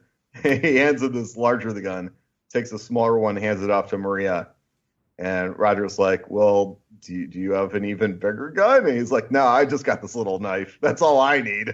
Well, no, not even that. He activates the switchblade in Roger's face. Yeah. He's like, this is what I have. Yeah. He's like, that's all I need. It's this little switchblade. It's like, dude, he fucking owns this guy. And up until this moment, Roger has been this completely unctuous character, and to see him get kind of, in psychosexual terms, get eaten alive in front of the women by Pedro is pretty satisfying. Yeah, it's basically one alpha male being out alphaed by the next. Yeah, that's kind of the thing that I liked about this movie, Vic, is that the sexual jousting between both the males and females is very, very explicit. It's very out in the open. The subtlety comes only in the shadings of these very large beats that I thoroughly enjoyed, man. Do you think that Bette actually has any interest in Roger? No. But so that means that the sort of do-si-do, the lap sitting and the flirting and everything that she's doing on the train with him, that's just horrible, right? Well, it's 1971. She's taunting an ex-lover by stealing her current lover.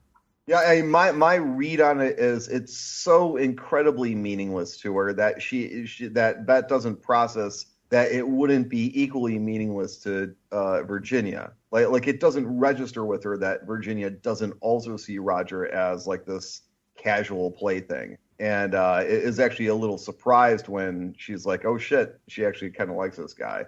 He's not like just some lump to play with.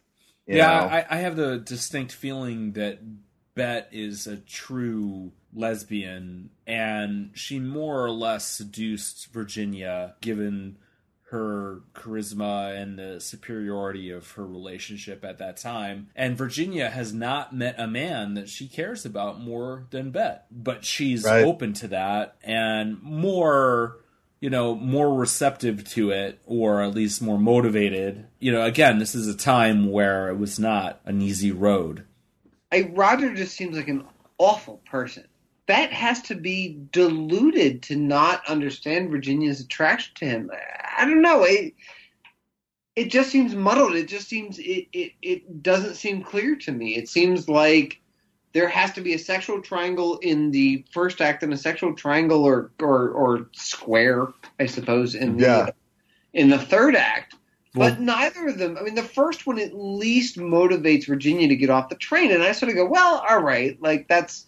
Again, it feels a little awkward, but that's fine. The last one, if that scene plays out, if Pedro doesn't rape Bette, and instead they just go for a walk and smoke cigarettes and talk about their astrological signs. You know what I mean? If Maria and Roger don't kiss and have whatever weird interaction that they have, the scene between Roger and Maria reminds me of Bruce Willis and the cab driver in Pulp Fiction. The scene with him and Maria is the pivoting of the power between the characters. Because before that, Bet and Roger were the powerful characters, and Virginia was like, I'm out of here. I'm not going to deal with watching these people canoodle. And later on, Roger and Bet are in the situation where they meet the two much more feral alpha versions of themselves. Yes. And Pedro is way more manly man than Roger. Bet and Roger are civilized. These two are pirates. When Pedro and Bet are like, yeah, let's go, let's go for a patrol around the perimeter and see what's up. The second that door closes, Maria is just like, what do you think about that, huh? You know what's going to go down, huh? Is she your girlfriend? Because guess what? If she was, she isn't anymore. Ha, ha, ha. And then she, throws herself at Roger to see what he's going to do. And then she makes fun of him. She keeps calling him a pretty boy. I don't usually like the pretty boys. I like them more aggressive. So I agree with that, but these characters, they're rearranging deck chairs on the Titanic before the zombies show up. You know what I mean? At least when we're going through these emotional machinations in the first act, it has some impact on the plot, but none of this means anything. I think it is only registering as meaningless, Vic, because we know that the Blind Dead are in the foreground and they're about to appear. But if you were to take these same sexual beats between these four characters and put them on a stage play in an off-Broadway scenario, they would still be of interest and would still register as organic human activity. Of course, look, if you take the zombies out of this and give it to Bernardo Bertolucci, I'm intrigued. I want to know what happens. I want to know who's going to get fucked in the ass with butter as lube. Yeah, I was about to say, there's a real Last Tango in Paris vibe here. That's the thing. But the reality is, this is not a movie about Maria's desire for, aggressive sexual ministrations from Roger. This is a movie about people getting killed by zombies. Dude, don't get me wrong. I'm the first guy to roll my eyes at stuff that feels like obvious time-filling filler. Especially when it comes to horror and thrillers where it's okay, the characters have to hang around and talk about their fucking childhoods because we have to burn some time before the shark shows up or whatever. I felt the same way that you did probably the first 2 or 3 times that I watched this film. And now that I've watched it, this is probably my 9th or 10th time seeing it. It's soaked into me enough that now I can just kind of watch it and actually enjoy what's going on. I actually not only don't mind it, but I thoroughly like everything that's going on with the characters. Well, if you want to compare this to Night of the Living Dead, I would, on some level, be more interested in this meaty, tawdry, sexual psychodynamics than, if the basement isn't safe, we should be protecting, we don't want to get cornered in there, we should be protecting the whole house. No, the basement is our last line of refuge. That's where we can be truly safe. I kind of would rather watch people be doing this stuff than arguing about all that. Well, Maria is such a fucking trip. What a character she is. Especially when, and in terms of horror movies, love comeuppance. And if we're going to talk about Danse Macabre, one could almost argue that, it's a primary font for moral comeuppance in our cinematic language. But it's rarely as immediate or direct as when it comes to Pedro, because he rapes Betty. She goes away, and immediately he's set upon by the Blind Dead, and they murder him in a terrible, terrible fashion. Oh, he is so punked in that. He doesn't fight, he doesn't run, he is pathetic. He seems like the big bad, the bigger, badder alpha dog. Absolutely. And he's like, I don't even need a pistol, I just need this little switchblade I'm going to wave around in your face. But when push comes to shove, he gets, like you said, punked out real fast. He's Bill Paxton in True Lies. Yes, yes. Oh, don't eat me, zombies! I got a little dick. It's pathetic. Oh god, yeah. So the blind dead emerge right after the rape, and they encircle Pedro and kill him. And then I think what happens to Roger is really, really poignant, and the last sort of high point. Although there is a really cool shot in that sequence with Pedro, because there's a wide shot of just Pedro's center frame, and he's surrounded by the blind dead as they kind of close in. And now that he's got the switchblade out, he just looks pathetic. And like you're talking about with the combination of stunt work and puppetry, and when they actually get him down on the ground and they're biting him, they're clearly like puppet heads, but they really go at him. Like those puppet heads are really wriggling around in there, and it gives it like a really rabid, horrible, ghoulish quality that I loved. Yeah, these things are ghouls.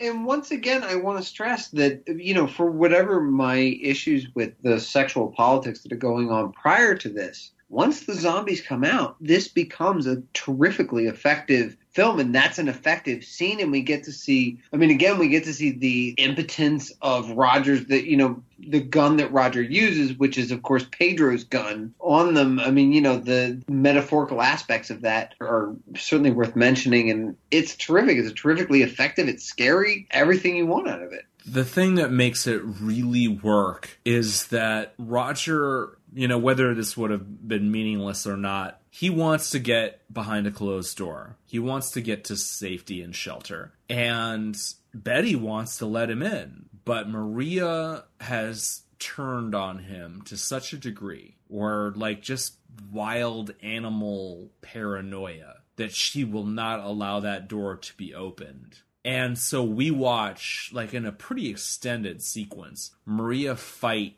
with Betty to keep that door locked, while Roger, in agonizingly suspenseful fashion, is banging on it, and the blind dead take a really long time to actually get to him.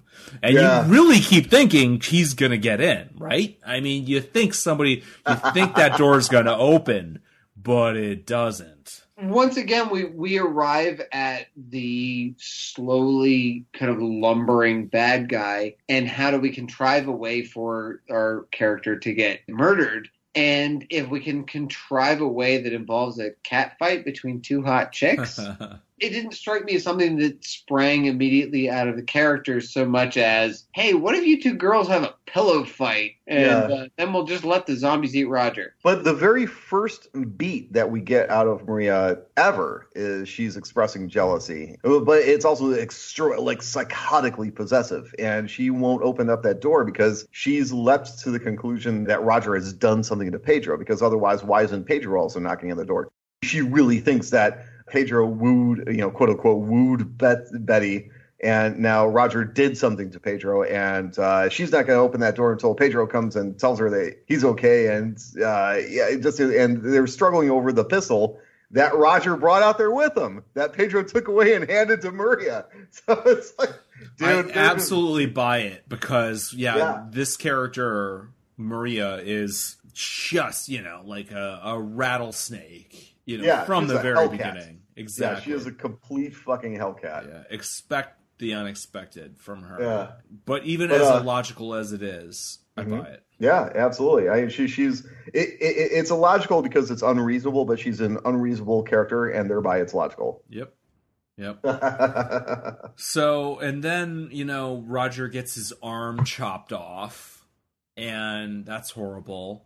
But he manages to warn, and I think for me, watching the film, this is the first time I saw the high concept, if you want to look at it in Hollywood terms, even explored, is when he tells Betty, you'll be safe if you don't make any sound. So we don't get until the very end of the movie somebody trying to be quiet around the blind dead. The high concept setup of these creatures is that they are blind. It's in the title of the movie. But they have extremely sharp hearing to such a degree that factor isn't taken into play by Virginia because, she keeps making noise and they keep following her. And then what wonderfully happens is they get into that room and Maria is off to one side and she gasps. And did you guys catch this?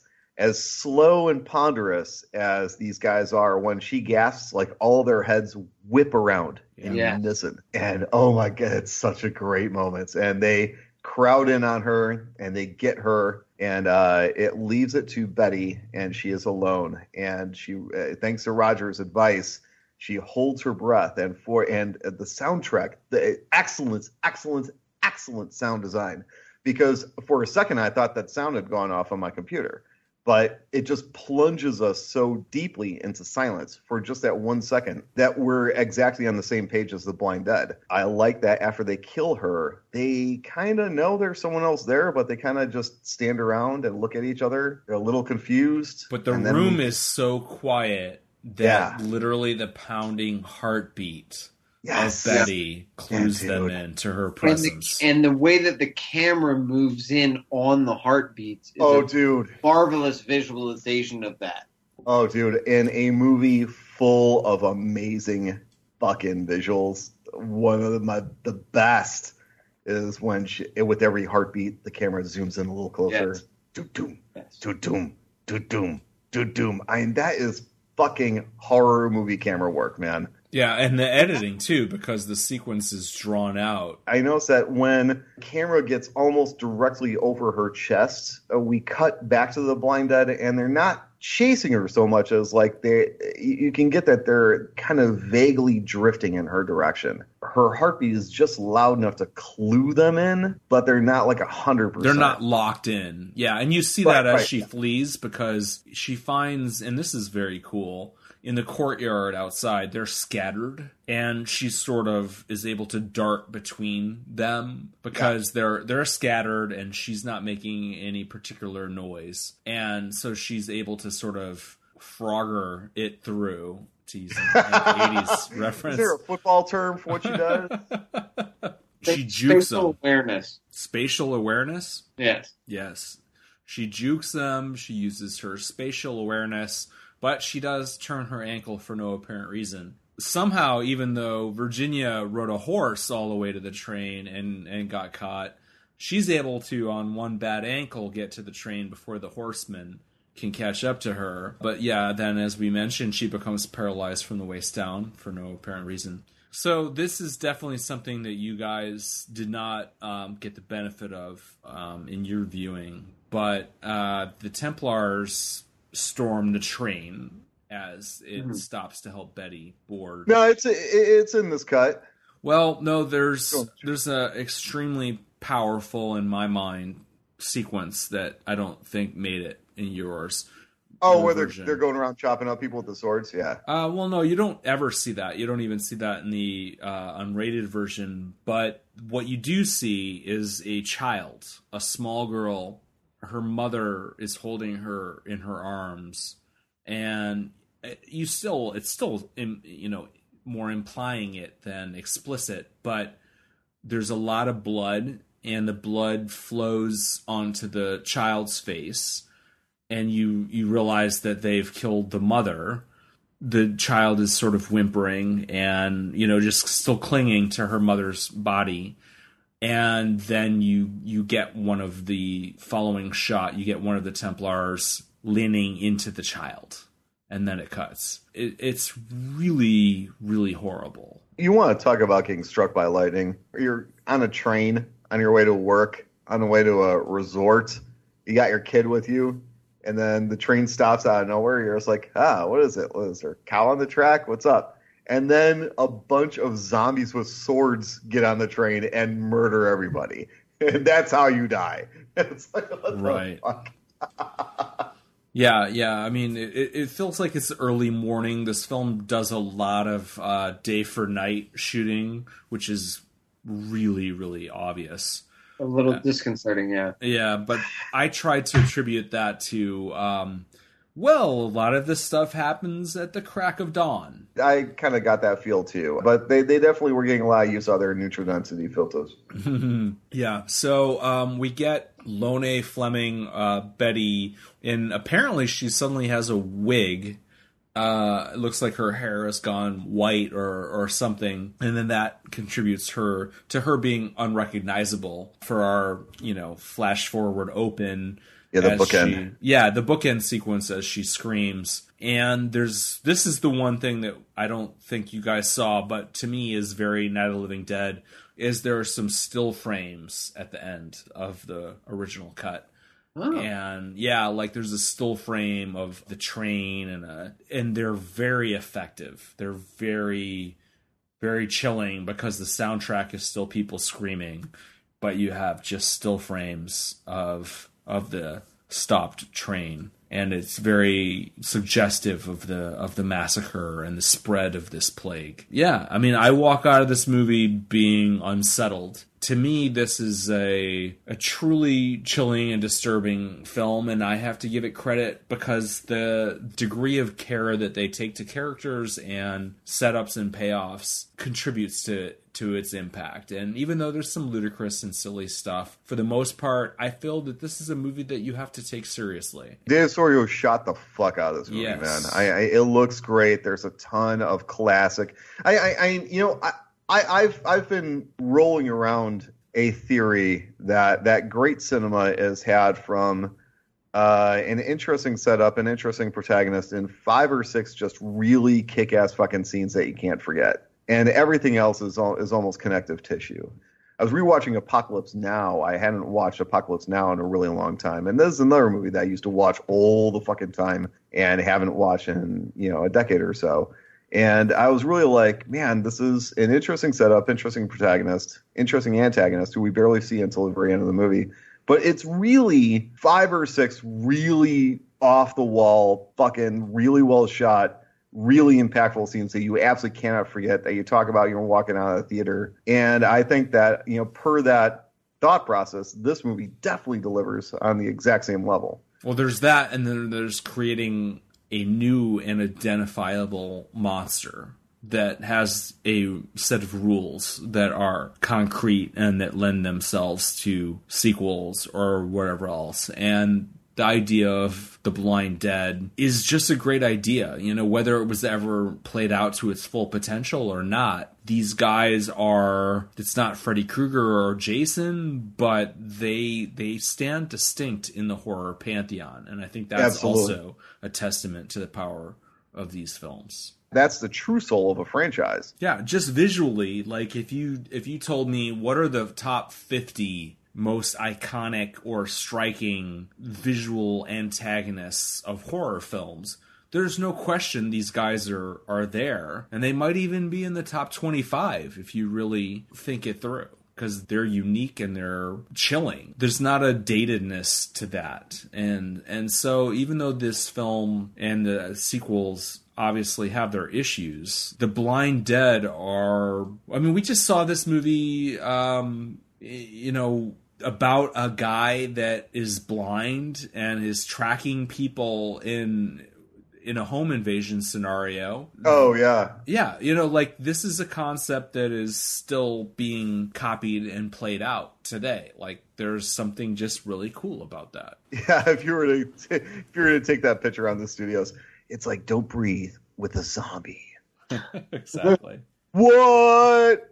To me, what really sets this apart is, because I agree that there is something iconic about The Blind Dead and everything else, but what I really enjoyed was the ending, and largely the fact that I feel like, and I think this is watching it from the perspective that I brought to the film, but like I expect from watching, say, Texas Chainsaw Massacre, that when the girl gets to the truck's going to pull away and Leatherface is going to swing his chainsaw, but he's going to miss, and they're going to get away, and that's going to be the end of the movie or whatever.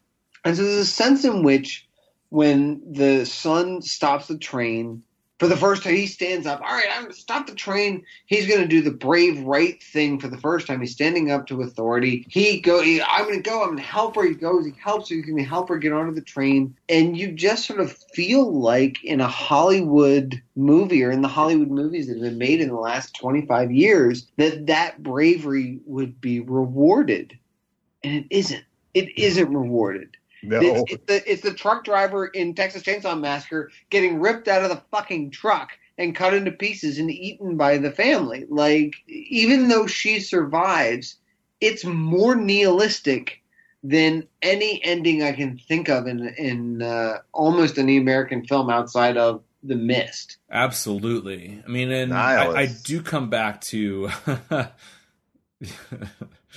Anyway, let's not make any Lebowski jokes right now. But it definitely evokes. This is a way that it evokes Night of the Living Dead in the sense that when Ben looks out that window and gets plugged by a redneck, that's such a huge fuck you to the audience's expectations. It's heartbreaking, but it also makes Night of the Living Dead that much more of a classic.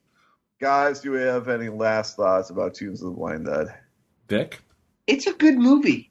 I apologize if I came across as sort of shitting on it. The foreground relationship stuff works sporadically, but that is merely the coat hanger on which the horror is hung. And to me, the horror is what matters, and that is what works. And so the relationships between Pedro and Maria and their relative interest as characters, those sorts of things, they work to a certain degree, but to me they don't work to a larger degree. But it doesn't really matter because the knights on these fucking horses are just fucking scary.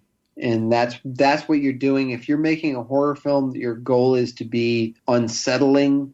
Your goal is to be disturbing. Your goal is to find some way to get under my skin, and to find something like this that was made on a low budget in Spain or Portugal in the early 1970s that still finds a way to get under my skin, both with the visuals and with this very dark ending, is something to be heralded. Mike? I'm going to bookend my original statement, which is the fact that I fucking love this movie. I fucking love it. And every time I watch it, I find new reasons to love it. And the things that I love about it, I love even more. I think it's shot extremely well. I dig the characters. I dig the setup. I love the villains. I love the nihilistic ending. I love everything about this movie. I could have done without, the rape scene.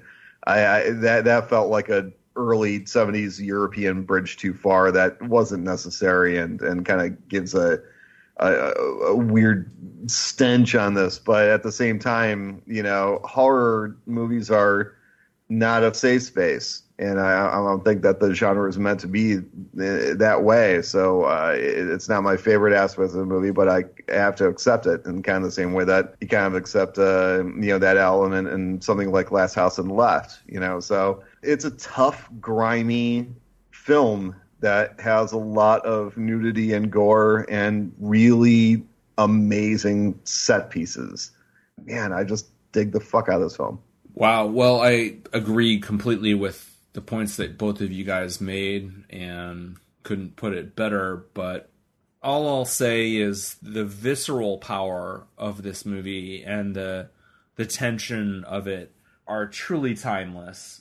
I appreciate the character relationships and the amount of attention paid to how that drives the story. And I think personally that for a European film, this movie is in the upper echelon of being character-driven horror and, really caring about the psychodynamics of the leads and how their relationships, drive what happens without in any way sacrificing the visceral horror of what goes on. So this is a weird and unique beast, this film, and while it's not without its flaws, I think that it stands out from European horror in a lot of ways. Hey, John, while we're doing this Darkest Hour podcast, this series, this version of what we're up to, we should track down that old weird Spanish movie that we saw like 15 years ago with the heads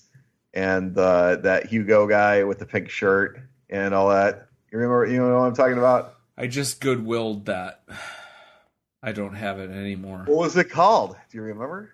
Oh, God. You gotta track it down. Yeah, we're going to have to do a little detective work on that one. Or maybe I'll go back to Goodwill and buy it. Guys, before we get too far down this road, I just want to say on behalf of real Americans everywhere that, John, if your Portuguese ass doesn't like the American version of this movie, you're going to find yourself on a boat, my friend. Because it's great. That's right. Huge. We're going to start putting out American versions of all these movies, and no. Yes. But what I'm really gonna do is make this podcast really controversial because I feel like that's going to be good for our listenership. Sure. Absolutely. We're going to be let's introduce some clickbait. All right, All gentlemen. right, guys, I'm done. Good night to all. I hope you enjoyed our marathon podcast, and we'll be back soon with some other awesome film that we will dissect with loving care. Okay. Adios. Hey guys. Bye, guys.